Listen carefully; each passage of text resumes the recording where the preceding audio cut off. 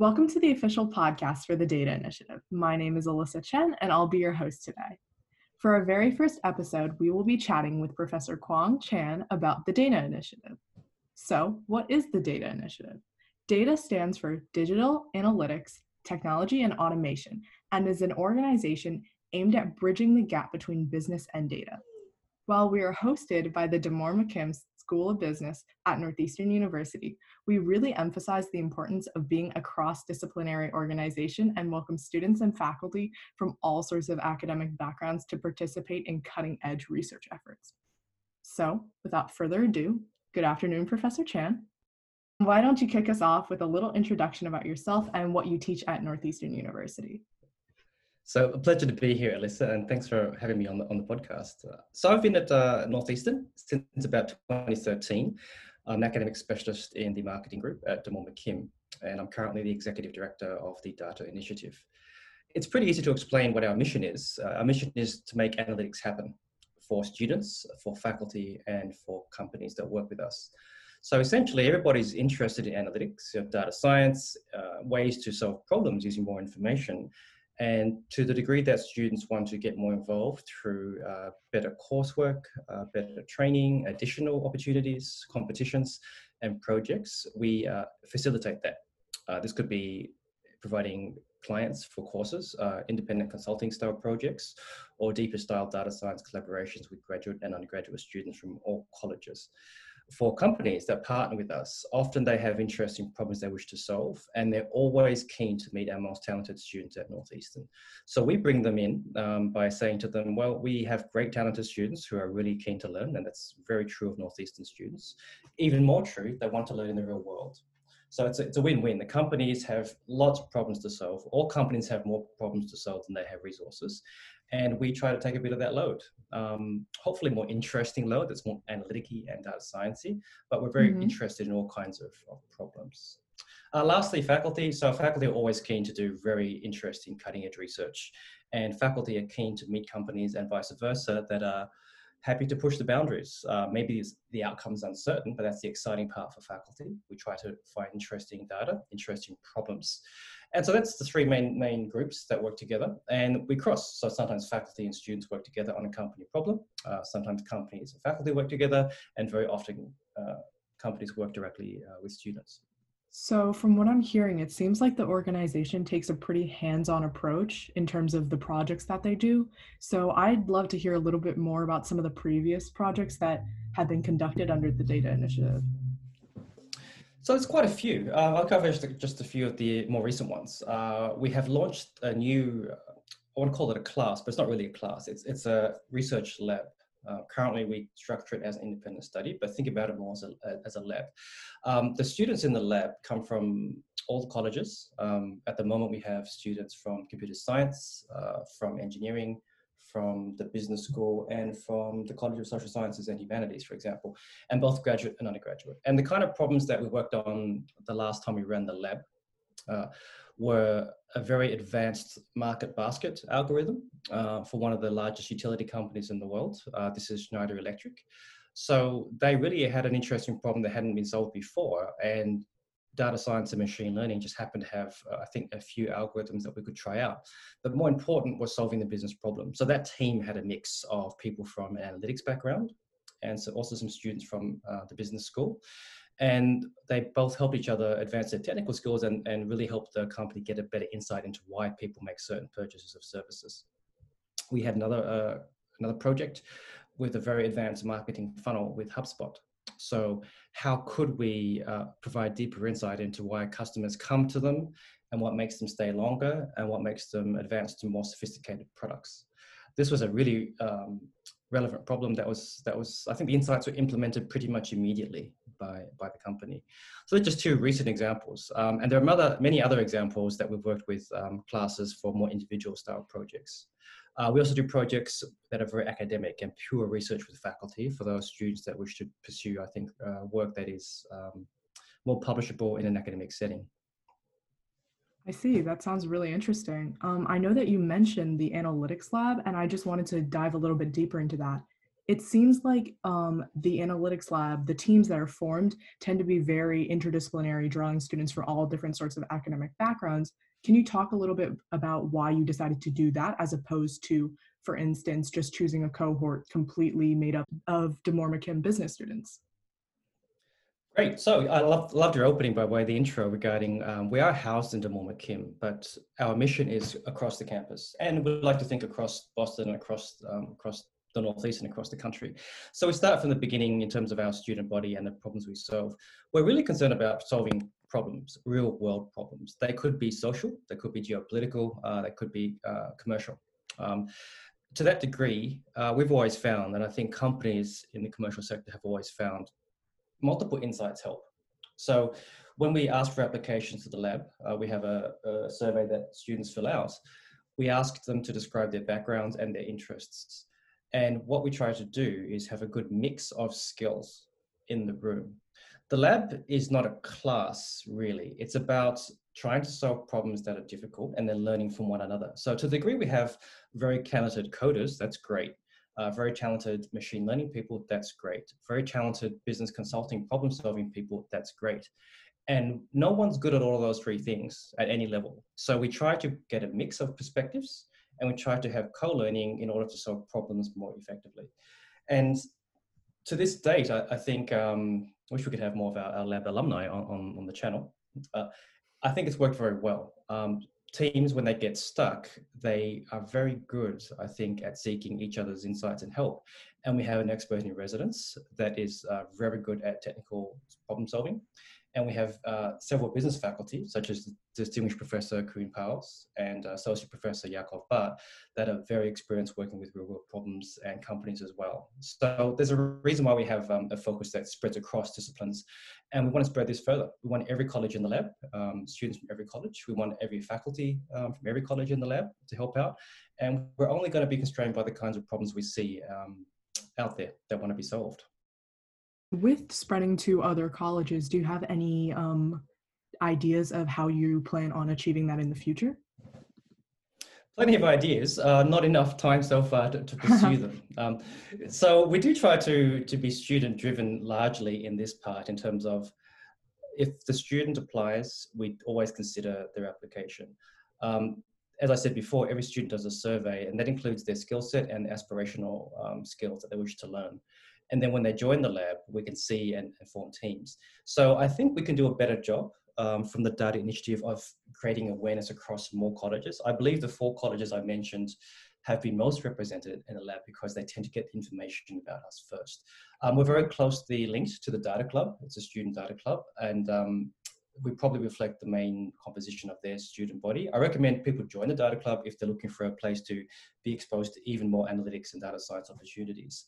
So I think we can get a better job of getting our message to, say, CAMD, maybe Bouvet, to try to communicate the fact that they too can join us and help solve problems. Right. I mean, I think especially with those 2 colleges that you mentioned, CAMD and Bouvet, there's a lot that they can provide. For instance, Bouvet, especially now with the COVID-19 pandemic, I'm sure there's going to be lots of companies with projects, and they might reach out in terms of how do we make our company more adaptive to this new environment. Excellent. And I really appreciate that point, because part of the lab is a teach back. People that join the lab have the opportunity to teach something they feel is a good skill that could be useful. We had a great teach back on visualization from one of the lab members last time, and we are seeing more and more demand for clear communication of, I think, complicated insights. And visualization is a key tool we have. And so the student lab member that led that insight really helped other members of the lab become better at visualization. We had similar teachbacks from students on machine learning, on data handling, and even soft skills such as how to interview and how to respond to different questions. So the lab is kind of an incubator for student talent of all kinds. And I guess the problems that we try to solve, academic and company industry problems, are really kind of a way to do so. You mentioned that the lab had its inaugural cohort this past spring. And so now, as it's preparing for its second cohort of students, is there anything you plan on changing this time around? And if so, what do you have in mind? I think one aspect is this time the lab is going to be held virtually. I think most of the classes are going to be held virtually, or many of them at least. We do hope to do a hybrid model, but we are leveraging the environment, I think, to our favor.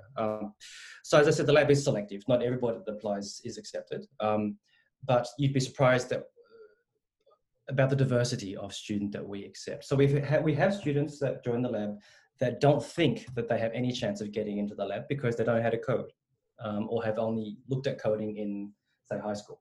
That's okay. If you bring a skill that is valuable to a team, we are very interested in at least considering you for the lab. So in this current environment, in this current cohort, we're going to have a cloud-based notebook, Jupyter notebook, Okay. where we're going to have collab, potentially is another resource we're going to use, where the lab members can work in pairs and teams to solve some training exercises. And then after that, we'll transition to real world problems, company problems and research problems that are provided by faculty.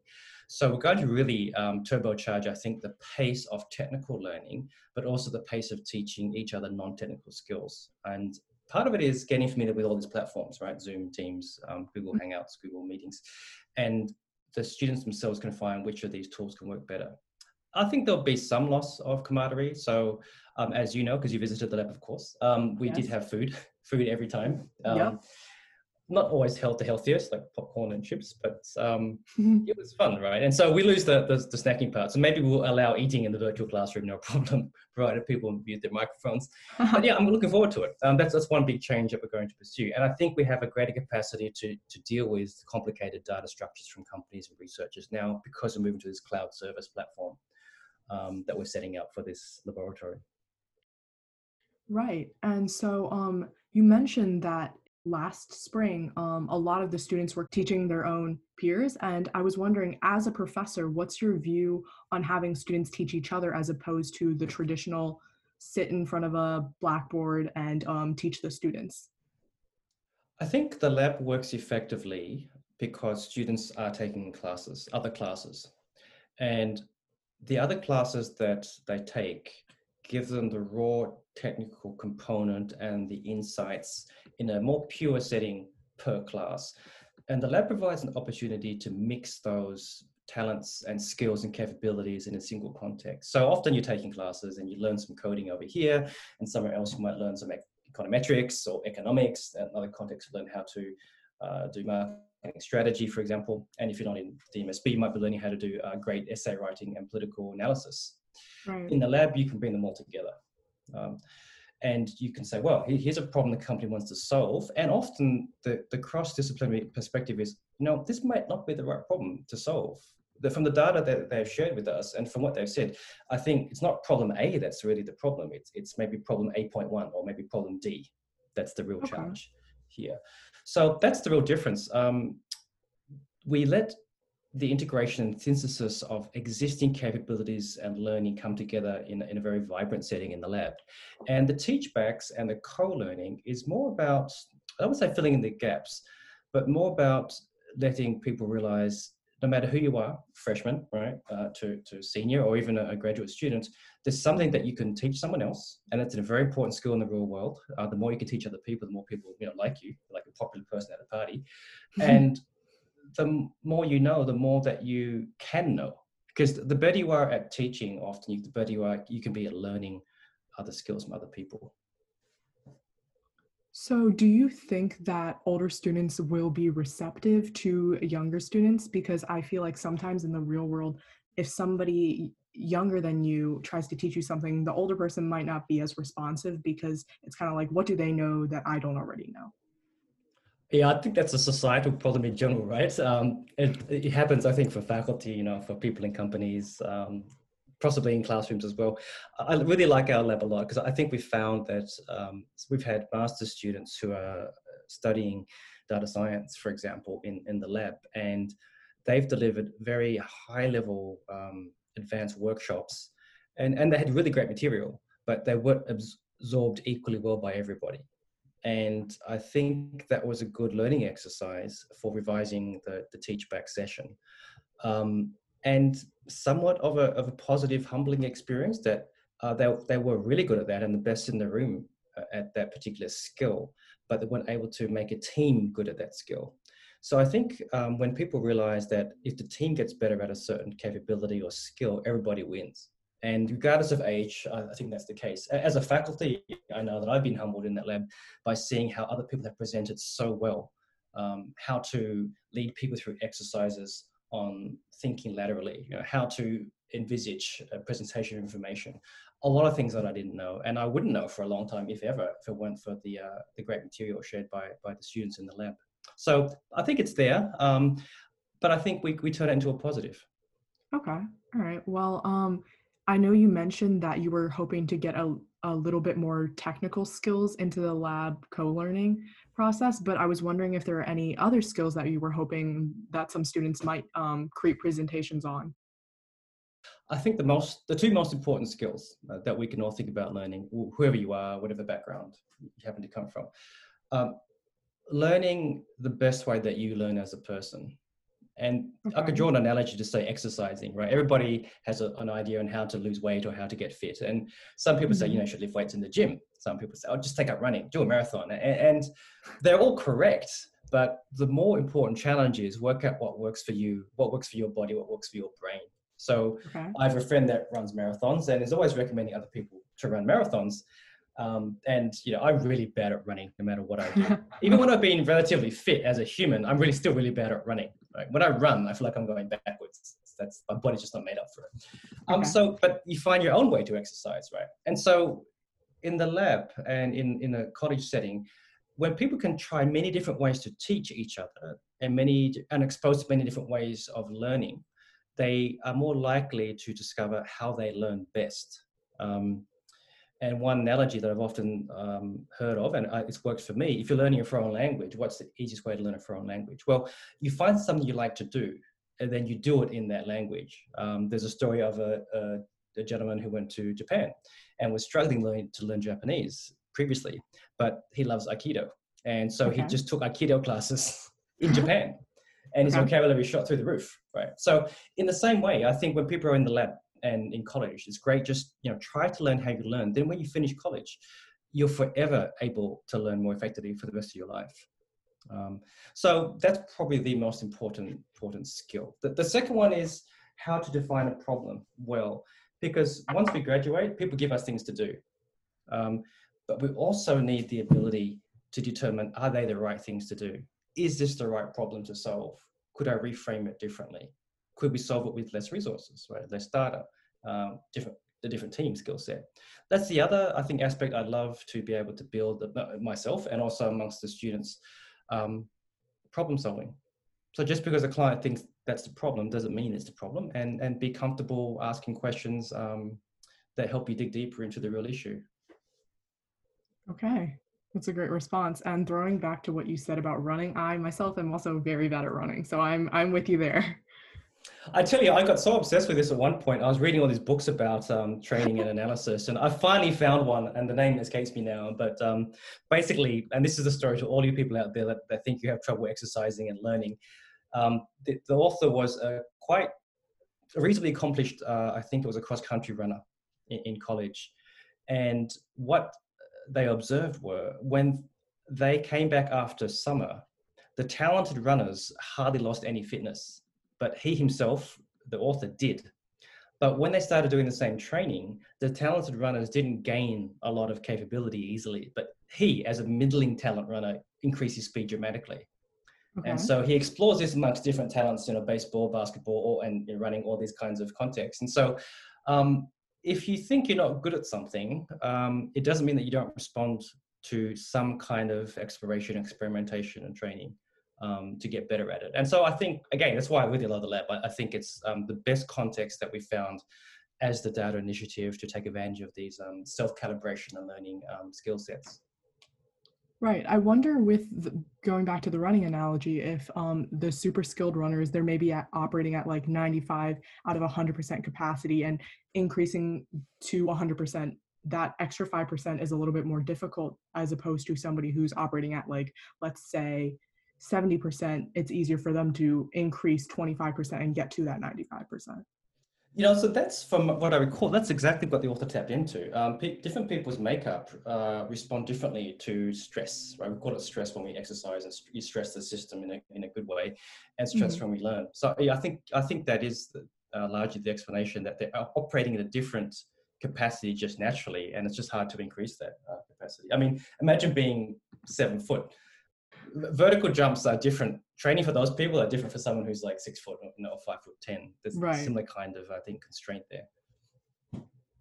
So, kind of jumping back into the data initiative, I think recently we've seen a rise in experiential learning opportunities kind of centered around data analytics because there is this recent obsession with how do we take this data and use it for our own benefit. So, what do you think makes the data initiative different from those other organizations? I think we have a lot of opportunities at Northeastern to explore our data analytics, data science, and analytics, business analytics. There are other organizations that are good at this, and I think in many aspects better than us at what we do. But rather than being better or worse, what our goal, at least at the Data Initiative, is to make all these other organizations, whether they're faculty-led or student-led or otherwise, more effective at what they do by providing something that complements what they do or what they need. So there is I think it's the Hub of Analytics in the Computer Science College.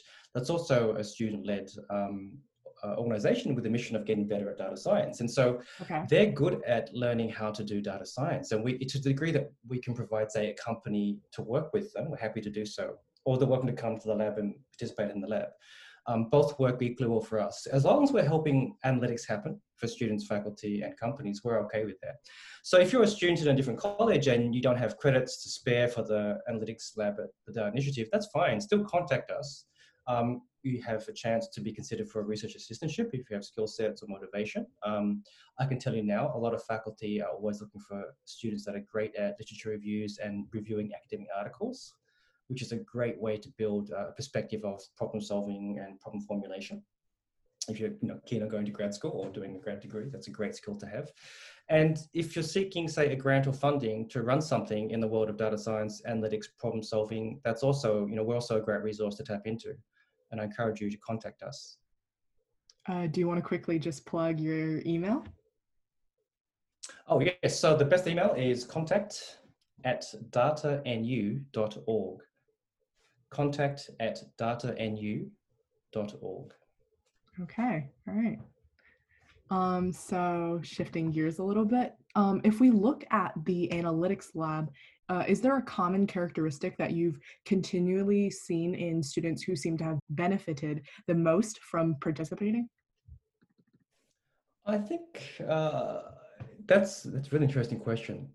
I do see differences in trajectories in learning in general.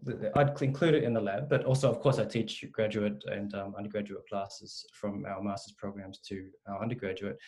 Something in common, and I do see this more quickly in the lab in terms of the cycle, but the more capable someone is, the more keen they are to show that they're capable with that skill.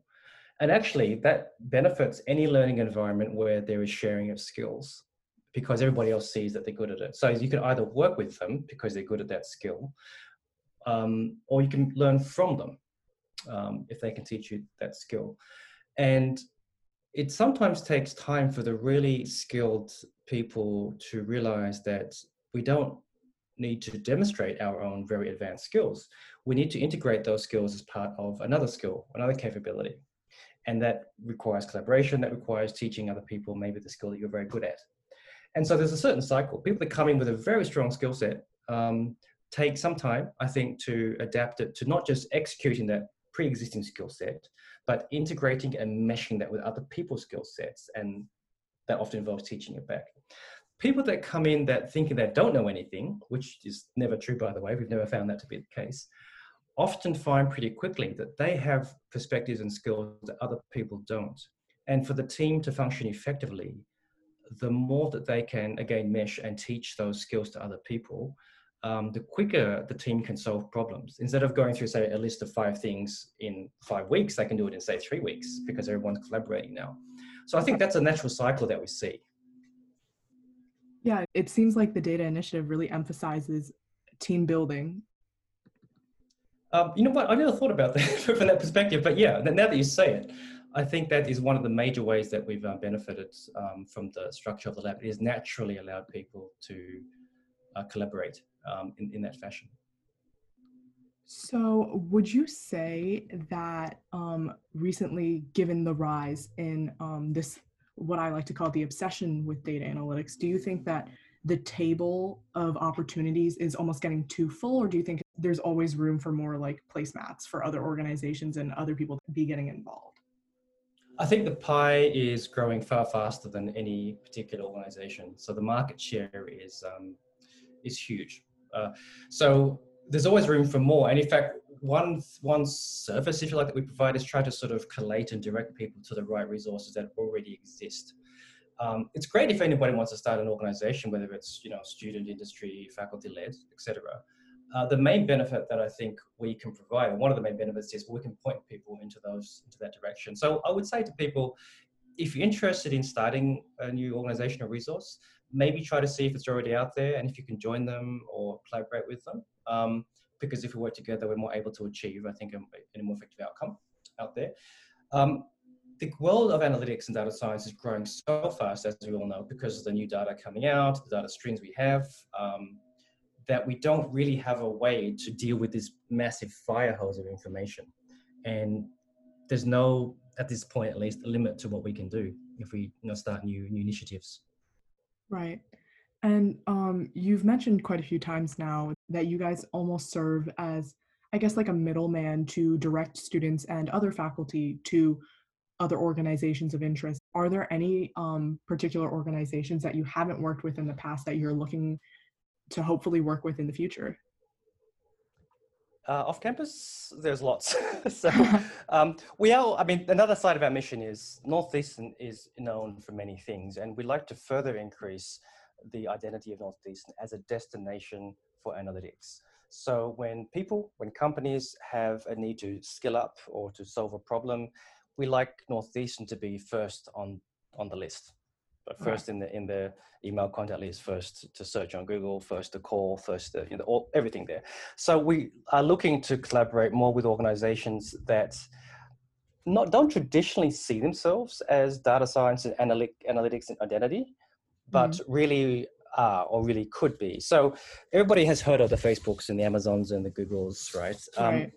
We're equally interested in working with the companies that would traditionally be seen as, in construction, in design, in the service industry, in logistics and transportation, any of those organizations, because we really want to help transfer knowledge and build knowledge at the same time. Yes, we can assist any company to, I think, enhance their practices in business analytics, data science, etc., and across disciplines. But we want to learn from them as well, because we are finding with more companies we talk to, the more we talk to, the more they have common themes and common needs. And so instead of solving, company problems one by one, we can probably get several in the same virtual or actual room and solve them together. And that's something we want to do by working with other organizations that we haven't hit on before. And maybe even fundraising through national grants, the NSF. These are directions we like to take the data initiative. Do you see a trend in how they're benefiting from being part of the data initiative? Like, what do they take away?